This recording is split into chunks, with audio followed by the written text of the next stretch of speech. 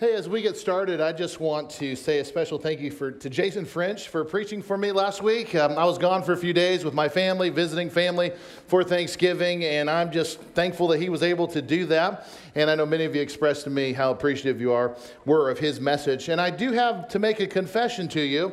It's always nice to be away for a few days, but I kind of miss you when I'm gone. It's a little weird to say that, I know, but I do miss you when I'm gone. I was looking forward to being back with you today.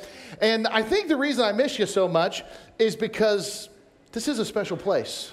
Some of you know that, and you know it really well. This is a very special place. This is a special church, and I'm not just saying that because I'm the preacher here, okay? I'm saying that because it is true. And if this happens to be your very first time with us today, or maybe you've just been checking it out, or maybe you're watching online right now and you've been tracking with us for a while and thinking about maybe joining us in person, I want you to know that just how much we are thankful, grateful that you are here right now, and I hope that one day you will feel about this community of believers, like many of us do, of just how special it is. And I want to invite you to come be a part of what God is doing here at New Life. New Life has a long legacy here in Northwest Arkansas. We've been doing evangelistic ministry for over 4 decades here. And there are people who are in heaven right now who you won't meet till you get there. You didn't even know they existed, but they are saved today because of the ministry of this church over the years, the faithful gospel ministry. And I believe with all of my heart that the best is still yet to come, my friends. The best is still out in front of us. Like I can tell you, next year is going to be an exciting year.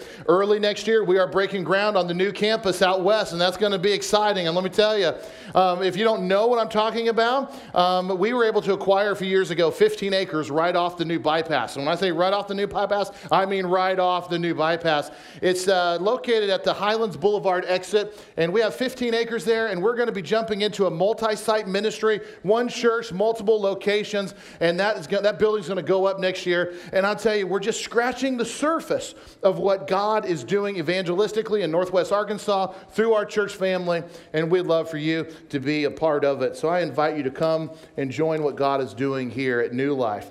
Now, for the last 11 weeks, we have been in a series called Origins. We have been working our way through the book of Genesis. Now, when we started that, I knew that it was no small undertaking. Okay, nod your head if you're with me. There are 50 chapters in the book of Genesis, so it's going to take some time to go through it. I know guys that will start in the book of Genesis, preachers, and they will preach through Genesis for several years. And I joked with you that it could take us several years to get through it. Now, I promise you we're not going to take several years to go through it.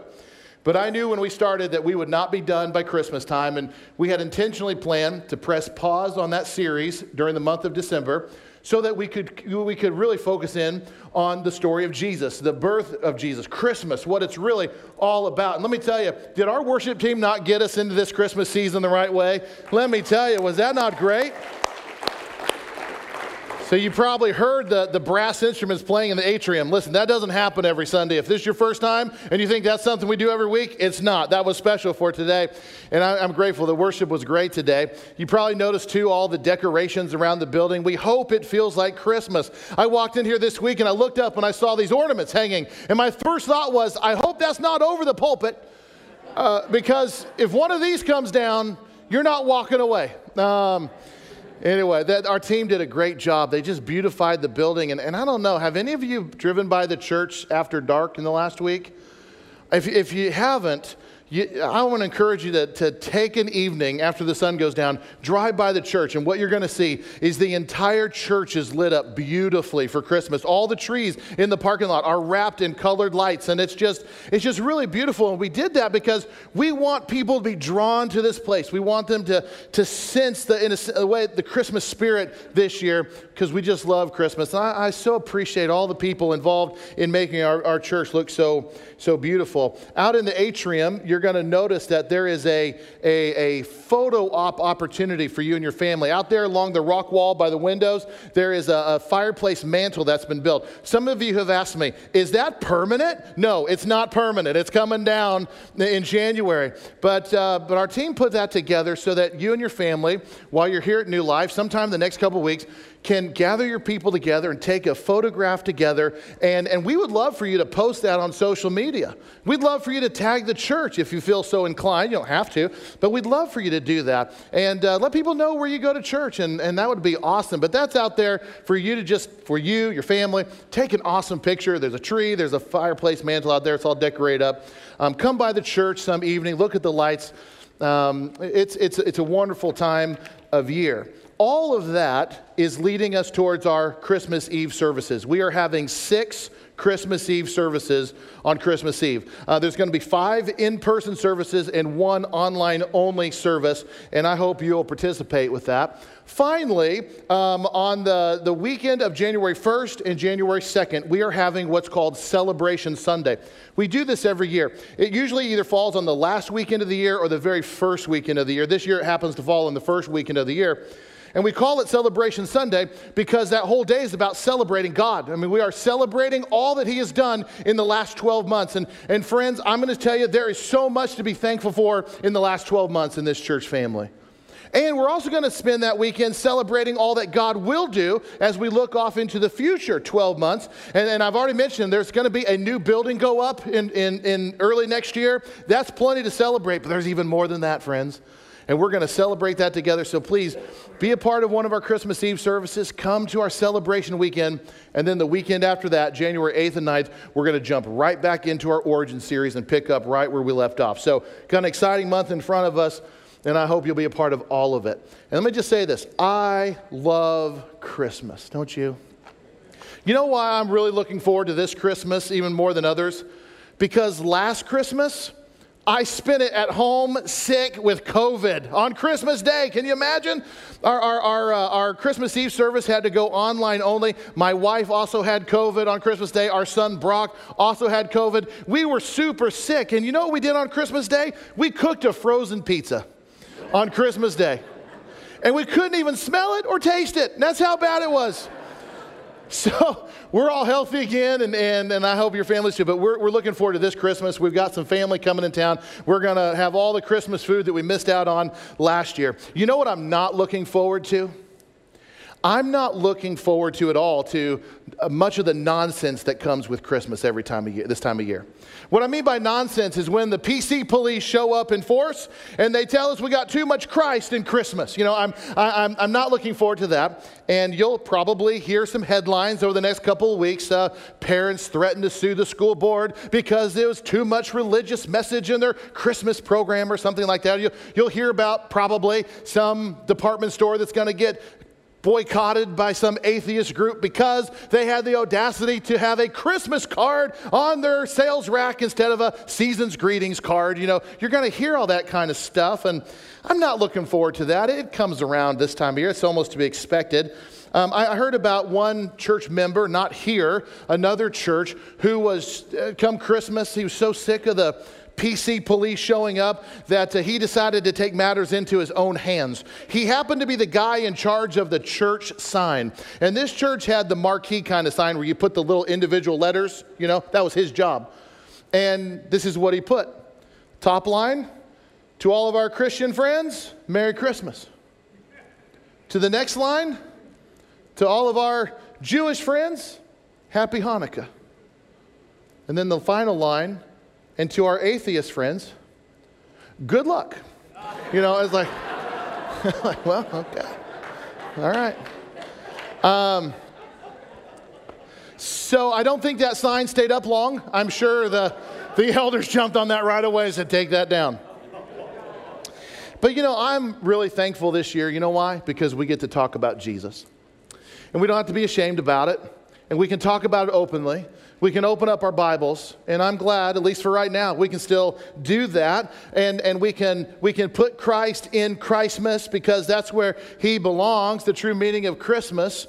And the reason we can do that, and the reason that it's so natural to us, is because the birth story of Jesus is the most recognizable story in all the world, and it is celebrated all over the globe because it's the most known story in the world. My wife and I were celebrating our 10th wedding anniversary, and we went on a cruise. You ever been on a cruise before? And we were on this cruise ship. It was about a week before Christmas. And as we were walking around the ship when we first got on there, I was blown away by how overtly their message of Christ and Christmas was. I mean, everywhere you look, there was a nativity scene. There was some kind of representation of Christ's birth. They made no bones about it that Christmas was all about the birth of Christ, and there wasn't any secularized messaging in any of it. Everywhere you looked, all over this cruise ship, it was Jesus, Jesus, Jesus during the holidays. And I remember being blown away by that. And I told Kirsten, my wife, look at how out there they are with the message of Jesus. And which is kind of a surprising thing to say. It must, we are Americans where this kind of stuff likes to get shut down, but all over the world, it's celebrated, and then it dawned on me. It dawned on me why it was this way. Because if you've ever been on a cruise ship, you know that there are people from all over the world on a cruise ship. You want to hear the different languages of the world? Go on a cruise. The staff of most cruise ships aren't even Americans. And all the other places in the world, many other places in the world, they all know the story of Jesus. And for the cruise ship to identify with his passengers, they had to put the message of Jesus out there. And I loved it. Because to most other people in the world, to not connect Jesus to Christmas would be weird. But in America, for some reason, we try to take Christ out of Christmas. The story of Jesus is very familiar to believers. And there's a temptation for us to let that familiarity with the birth narrative of Jesus to kind of approach the Christmas season and go, I already know that story, and not read it again. There's a temptation when we approach any familiar text in the Bible to just skip over it because I already know that. I want to encourage you, friends, if you ever get to a part of the Bible, and the birth story of Jesus is a typical place for this. If you ever get to a part of the Bible where you go, I'm going to skip that page because I already know it, don't do that. Because I believe sometimes our familiarity can be a curse at times because it's like, no. I think it's when we want to skip over something or just not pay that much attention to it, that's when we need to the most. Because I believe in those moments, that's when God is going to use that familiar text to teach you something brand new. So as we approach this Christmas season here at New Life, here's what we're going to do. We're going to approach this very familiar story, but we're going to take a very fresh look at it. That's my goal here. I want to take a very fresh look at the birth story of Jesus. I would like for us as a church to, in a sense, walk in the footsteps of those who were there.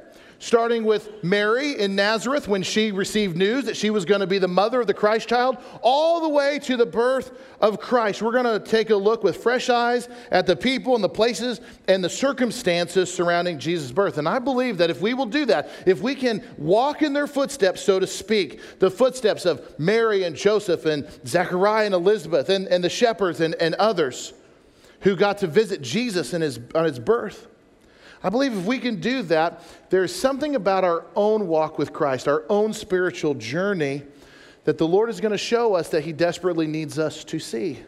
So we're going to examine the birth story of Jesus. And while we do that, over the next couple of weeks, we're going to ask some very important questions. And the first question is this: what does this story teach me about the character of God? We're going to look at the birth story of Jesus. We're going to ask that question: what does this true story about Jesus' birth teach me about the character of God? Here's another question: what does it tell us about the child that we celebrate? What do I learn about Jesus specifically from the details around his birth? And finally, what does this story mean to our lives today? There's going to be an application side of these questions that we're going to ask. There's something about the birth of Jesus that means something super significant to my life that will help me live for Jesus every single day. And we're going to try to pull out these truths from this narrative story. So if you've got your Bibles, go ahead and turn over to Luke chapter 1. And if you could also turn over to Matthew chapter 1. We're going to be bouncing back and forth between Luke and Matthew. And if you could kind of have those ready, that would be fantastic. We're going to start in Luke chapter 1, and if you could find your way down to verse 26. Verse 26. Luke chapter 1, verse 26, and it just starts like this. In the 6th month of Elizabeth's pregnancy, God sent the angel Gabriel to Nazareth, a town in Galilee, to a virgin pledged to be married to a man named Joseph, a descendant of David. The virgin's name was Mary. The angel went to her and said, "Greetings, you who are highly favored, the Lord is with you." Mary was greatly troubled at his words and wondered what kind of greeting this might be.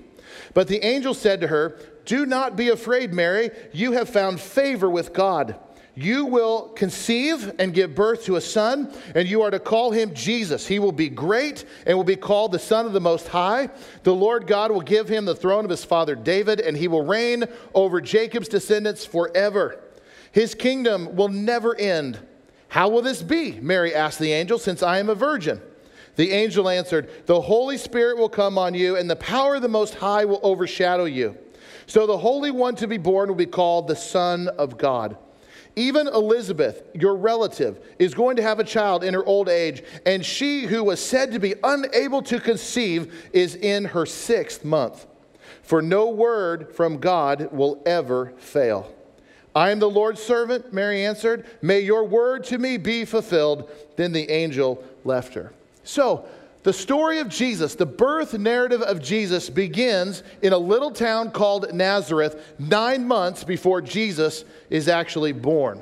Now, Nazareth was a nothing town back when Mary and Joseph lived there. And that's important for us to recognize, because Nazareth is just as synonymous with the birth of Jesus as any other thing. But back then, it wasn't famous at all. It was just this little teeny nothing town. The Hebrew Talmud mentions 63 villages throughout Galilee. Nazareth is not mentioned there. Josephus, one of the greatest historians, and we learned so much about culture during the time that Jesus lived. Josephus, he mentions 45 villages throughout the area, and not a one of those is Nazareth. Why? It's because Nazareth was a tiny, poor, nothing town. It was not well known. If Nazareth was in Arkansas, it would be called Podunk, okay? It would be called Podunk, Arkansas. And it was estimated that the population of Nazareth, when Mary and Joseph lived there, was probably somewhere between 100 people to 400 people. We're not talking about a big place. Anybody grow up in a town that had less than 400 people in it? Yeah, a few of you. Yeah, it's just a small place. Now, I want to tell you about another little community that we don't ever talk about when we're talking about the birth of Jesus. There was a city, a small city, about 4 miles away from Nazareth called Sepphoris. Now, if you have a Bible map in your Bible, you can probably find Sepphoris is much bigger than Nazareth was. But it was very, very well known. Probably the population, from the best they can tell, there was somewhere around 4,000 people who lived in Sepphoris. This is 4 miles away from Nazareth. So that is a booming, happening community back in this day and age. 4,000 people. It was known for its affluence. There were very nice homes there. There was wealth there. I mean, a lot of nice shopping. It was kind of a central hub. So you have Sepphoris, a happening place, and you have Nazareth 4 miles away, not so much. They've done a lot of excavations archaeologically at Sepphoris, and they have unearthed and uncovered some of the best, most well-preserved mosaic floors in all of Israel. It's rich people floors is what it is. They've seen nice homes. I mean, this was the place. There's all kinds of things written in history about how important Sepphoris was. So you have Sepphoris and you have Nazareth. Nazareth probably had a few farmers, some shepherds. It's not outside the realm to think that there were people that lived in Nazareth. The Bible doesn't say this, but culturally it had to be, where they would walk from Nazareth the 4 miles to Sepphoris to find work, to sell their goods. You know, these two communities, there was back and forth there. So 2 towns right next to each other, one very affluent, that's Sepphoris. Nazareth, exactly the opposite, very low in status. Most people there, evidence shows, they probably lived in caves and very crude homes in Nazareth. It kind of makes sense when you understand the kind of place that Nazareth was.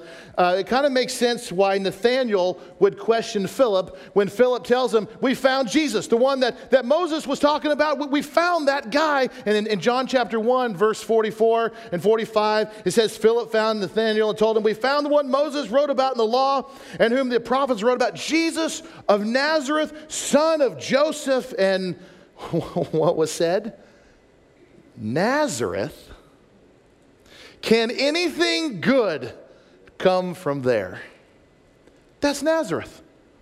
It's looked down upon. And so there's this question that pops up as we're talking about the birth of Jesus Christ. Why would God choose This town, of all the places in the area, why would God choose this town to find a young woman to bear the Christ child? Why would he do that? Why would God choose this village, which is looked down upon by a lot of people? Could anything good come from Nazareth? Why would God choose there? What does it tell us about God? That this story doesn't take place in Sepphoris. When all the activity and the money is in Sepphoris, what does it tell us? That the story of Jesus doesn't start in the luxury villas and the nice mosaic floors and prosperity. What does it tell us about Jesus? That instead, it was Nazareth, among the working class, the poor, and those who lived in caves. To me, the very setting of the story tells us that God looks for the meek and the humble to use for his greatest purposes, and it continues God's trend that we see starting in the book of Genesis all the way through it, that God uses the least likely of people from the least likely of places to fulfill his purposes. A couple years ago, I went to visit a friend of mine who lives in Honduras. He's a missionary down there, and he works in some of the poorest areas of Honduras you'll ever step foot in. I flew into Tegucigalpa. He met me there, and Tegucigalpa is the big city there in Honduras. There is some affluence. Overall, Honduras is a pretty poor country, but there's some affluence and affluent neighborhoods in Tegucigalpa. And we drove out of the city, and we went to these out of nowhere kind of places. I mean, some of these places we went, they don't even show up on a map. We went to this one community called La Fortunita, and there's no electricity there. There's no running water. Very crude homes. You step into one of the homes, it's a dirt floor, and you've got mangy dogs and chickens running through the yard. You know, it's one of those kind of places. A lot of good work for Jesus happened there, by the way. I think I had the thought at the time, and I have the same thought today as I am going through this text again, that if God were to announce that a king is to be born from Honduras, most people would go, oh, yeah, in Tegucigalpa. Yeah, probably one of the wealthy neighborhoods there. That's where the king's to be born. But no, I think if God were to announce the king would be born, I think it would be from a place like La Fortunita. Not on the map. Look down upon the people are looked down upon, because that's the way that God works. That's how he did in Nazareth. It's not the place that you'd expect the Savior of the world to be born. And isn't it just like God, though? I mean, doesn't the scripture tell us that that's how God is like? 1 Corinthians 1:27, what does it tell us about God? But God chose the foolish things of the world to shame the wise. In other words, God doesn't think like a lost person. God doesn't think like we think. So he uses the foolish things of the world to shame the wise. God chooses the weak things of the world to shame the strong. God chooses the lowly things of the world and the despised things and the things that are not to nullify the things that are. So Jesus, the King, is going to come from Nazareth. And that means something in the whole narrative of Jesus' life. So in Nazareth, you have this woman named Mary. She's just a young girl at the time, and she is pledged to be married to a guy named Joseph. And on this particular day that we just read about, out of nowhere, the angel Gabriel, he appears to her, and he announces that she is highly favored in God's eyes, and that she is going to give birth to a son. He tells her his name will be Jesus. He lets her know that Jesus will be great. He will be the Son of the Most High. His kingdom will never come to an end, and he's going to be called the Son of God. Can you agree with me? That's a lot to take in one day. That is a lot of information to take in. Don't forget that Mary is referred to a young virgin. In Judaism, being referred to as a young virgin is probably a reference to somebody who is 12, 13, or 14 years of age. Mary's just a young girl. She's probably very uneducated, coming from Nazareth, coming from a poor family. We don't know this for sure. Culturally, again, it makes sense. It would make sense that Mary and perhaps her mom would walk every day to Sepphoris, 4 miles away, and they would sweep floors or clean house or do something for a wealthy family in Sepphoris and then walk home, or they would make something. It has been speculated Joseph was a carpenter, and literally he worked with his hands, and there was all kinds of work that he could do. many have argued that Joseph probably was very familiar with Sepphoris. He probably got called upon quite often to do work and probably help build that city. It makes sense culturally. So you have Mary, but she's this young kid, probably uneducated, comes from a poor family, and she's 13 or 14 years old. And it was not uncommon back then for a 13 or 14-year-old girl to be pledged to be married or be married. And we find that so strange today, don't we? I mean, and we even live in Arkansas and still find that strange. This is, just check and see if you're with me. Sounds like you are. Okay. So Mary is engaged to Joseph, and on this particular day, her entire world gets flipped upside down, doesn't it? And how does she respond to her world getting flipped upside down? How does she respond to that? She just found out that she's going to be pregnant outside of marriage, and most of the time, that's not good news. She's engaged to be married, and she's wondering, how is my soon-to-be husband going to react to this? Will he even want to be with her after he finds out about this? Will he even believe that she has still been faithful to him and that all of this is from God? She's probably wondering, will my family still accept me after this? Will they want to abandon me? Let's remember, she is from a small town. I'm confident Nazareth is just like every other small town. Everybody's up in everyone else's business. And so she's probably wondering, will they even want me to be here anymore? Her world absolutely just got rocked. And how does she respond? Well, verse 38, what's she say? I'm the Lord's servant. She's 13. 12 maybe, 14. I am the Lord's servant. May your word to me be fulfilled. That was her answer. And I believe that her answer to this angel is the very reason for why the angel told her, you have found favor in God's eyes. Because check out that answer. I am the Lord's servant. And I believe that there is a real lesson that we can take away from this. When Mary said it, I don't think she had an ounce of thought that for generations to come, people are going to analyze her words. But man, what a lesson does she leave us here today. That when her world got flipped upside down, when her emotions got rocked to the core, she responded to God in humility. And what a great example. Her answer means even more to me in the sense that when I realized she didn't have a whole lot of information to go off of either. If you think about it, when the angel left her, I would assume that she had a million questions that she didn't have any information for. But her attitude didn't change. I am your servant. It begs me to ask this question of all of us here today. What is happening right now in your life, friends? What right now is going on in your life that you have more questions than answers about right now?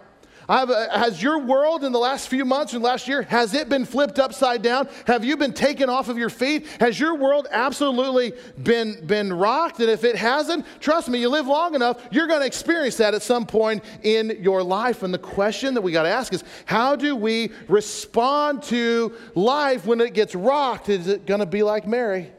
I am your servant. Have you guys seen the movie Soul Surfer? Does that movie mean anything to you? It's the true life story of Bethany Hamilton. Maybe that'll help you. She was a little girl, probably about the same age as Mary, 13 or so, and she wanted to be a professional surfer. And her family lived in Hawaii, and she was out surfing one day with friends, and she got attacked by a shark. Is it coming back to you now? And the shark took her arm off, and she almost died.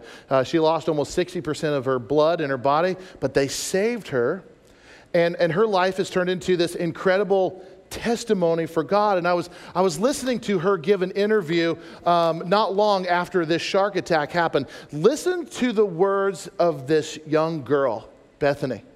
When her world got rocked, flipped upside down, when she absolutely got knocked off her feet and everything changed in an instant. Listen to what she says. I'm going to quote her. I wrote it down when I heard her say it. She said, "What has seemed like a horrible thing, God has brought glory to himself through me. I have tried to be a good light to people and share his love." What an amazing answer. Bethany reminds me of Mary in Luke chapter 1. How do you respond when your life gets rocked? Mary gives us an example. How did Joseph take this same news? Not so well, to be honest with you. He didn't take it as good as Mary. Flip over to Matthew chapter 1. Go back 2 books of the Bible, and Matthew chapter 1. Let's quickly look at how Joseph handled the same information, all right? It says in verse 18 of chapter 1, "This is how the birth of Jesus the Messiah came about. His mother Mary was pledged to be married to Joseph, but before they came together, she was found to be pregnant through the Holy Spirit. Because Joseph, her husband, was faithful to the law and did not want to expose her to public disgrace, he had in mind to divorce her quietly." So, by all indications, Joseph didn't take the news as well as Mary did, and he made a decision that I'm going to get out of this engagement and I'm going to divorce her. And this actually proposes a good question that maybe you haven't. If they're not married, why does he need to divorce her? Anybody wondering what, like the language here can be a little bit confusing. This is where understanding a little bit about culture back then helps us with understanding what's being written here. Being pledged to somebody in this day and age took about a year. It was about a year long, a pledge. And the pledge is the same thing as what we would call an engagement today. The only difference is back then a pledge was legally binding back then. So if you're engaged to somebody, you say, I don't want to go through with this and I want to get married. You break it off and you move on with life. But back then it wasn't that simple. It was like a legally binding contract to be pledged to somebody. So if you wanted out of it, it was the same as divorce. If you were with somebody else during your season of pledge, then it was considered a full-on affair, and you had to legally divorce. So this is the situation that Joseph and Mary, they are legally pledged to one another. They haven't consummated the relationship. They're not under one roof at all, but they are pledged to one another. And Joseph, you know what? I can't handle this. I just can't. I can't fathom. I can't deal with this. What you're telling me, Mary, there is no reason in the world why Joseph should believe her, right? This is a crazy story. You're telling me that the baby inside of you is not mine, but it's God's? I'm out. I'm out. But then this happened. Look at verse 20. "But after he had considered this, an angel of the Lord appeared to him in a dream and said, 'Joseph, son of David, do not be afraid to take Mary home as your wife, because what is conceived in her is from the Holy Spirit. She will give birth to a son, and you are to give him the name Jesus, because he will save his people from their sins.' All this took place to fulfill what the Lord had said through the prophet, 'The virgin will conceive and give birth to a son, and they will call him Emmanuel,' which means God with us. When Joseph woke up, he did what the angel of the Lord had commanded him and took Mary home as his wife, but he did not consummate their marriage until she gave birth to a son, and he gave him the name Jesus." So in other words, after Joseph has this encounter with this angel, he is a changed man. He calls off the divorce, and he's like, I'm going to accept this role that God has for me. And Joseph and Mary would go on to become the earthly parents of Jesus. I've heard of Joseph referred this way before, maybe you have too, but he is often referred to as the silent hero of faith in the Bible. The silent hero of faith. You know why we call him the silent hero of faith? It's because throughout the entire New Testament, we don't have one recorded word of Joseph. He has no speaking parts in Jesus' story. But his actions tell us more than what he could probably ever say with his mouth. His action. That's why he's the silent hero. He received the message from God, and he's like, okay, I'll do it. He woke up and he did, verse 24, what the angel had commanded him. And I wonder how many of us in this room right now have that kind of resolve when it comes to our faith in the Lord. When it comes to our Christian walk, do we have that kind of resolve? Okay, I'll obey. And what I mean by that is, I don't know if God visits people in dreams and visions so much like he did back then, but I'll tell you what we do have. We have God's word, and we can open it up anytime that we want, and we can read it, and we can get the same message, and we know what God wants us to do. And do we read God's word, and we close the Bible and say, I'll go do it. I will live this way. I will live the kind of life that the Bible tells me to live, and they have that kind of resolve. It would be the same kind of resolve as Joseph. The angel said, Joseph, you're going to do this. We read the Bible. This is how we're to live. All right, I'll do it. How is your resolve? Joseph's silent hero of faith, because he obeyed. How's yours? Well, there's a lot of application we could take in these few verses, and as we unpack this more, as we get into other people in this story and other circumstances.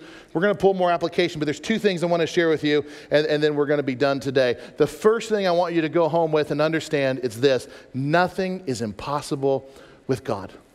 Nothing. Mary asked this very logical question when the angel visited her. She said, how in the world am I going to have a baby when I know that I have never put myself in a situation where this is remotely possible? How is this going to happen? And what did the angel tell her in verse 36 of Luke chapter 1? He said, nothing is impossible with God. Nothing. Now, I want to look back to Genesis for just a moment, because this same understanding about God is found in the book of Genesis as well. When we come back together in January and re-engage with our Origin series, we're going to be in Genesis chapter 18. And in Genesis chapter 18, it begins by Abraham receiving 3 visitors to his tent. One of them is God, the other 2 are angels. And as they're talking, the angel says to Abraham, this time next year, I'll be back and your wife will have a son. So Sarah is 89 years old, and she's never had a kid before. And the Bible tells that Sarah was in the other room, and she overheard them talking. And it says that she laughed to herself at this ridiculous idea that at 89, she's going to be a mom. And God hears that, and he turns to Abraham and says, why did Sarah laugh when this news came about? And she's in the other room, I didn't laugh. And God's like, yes, you did. And then the angel says this, is anything too hard for the Lord? Now think about these 2 moments in Scripture. You have a situation where you have Abraham who's 99, his wife is 89, and God's like, I'm going to give you a baby even though your window is closed, because nothing is impossible with God. And now you have, all these years later, you have Mary who's 12, 13, 14. She goes, how am I going to have a kid? I've never put myself in that situation. Nothing is too hard for God. Do you understand something about God today?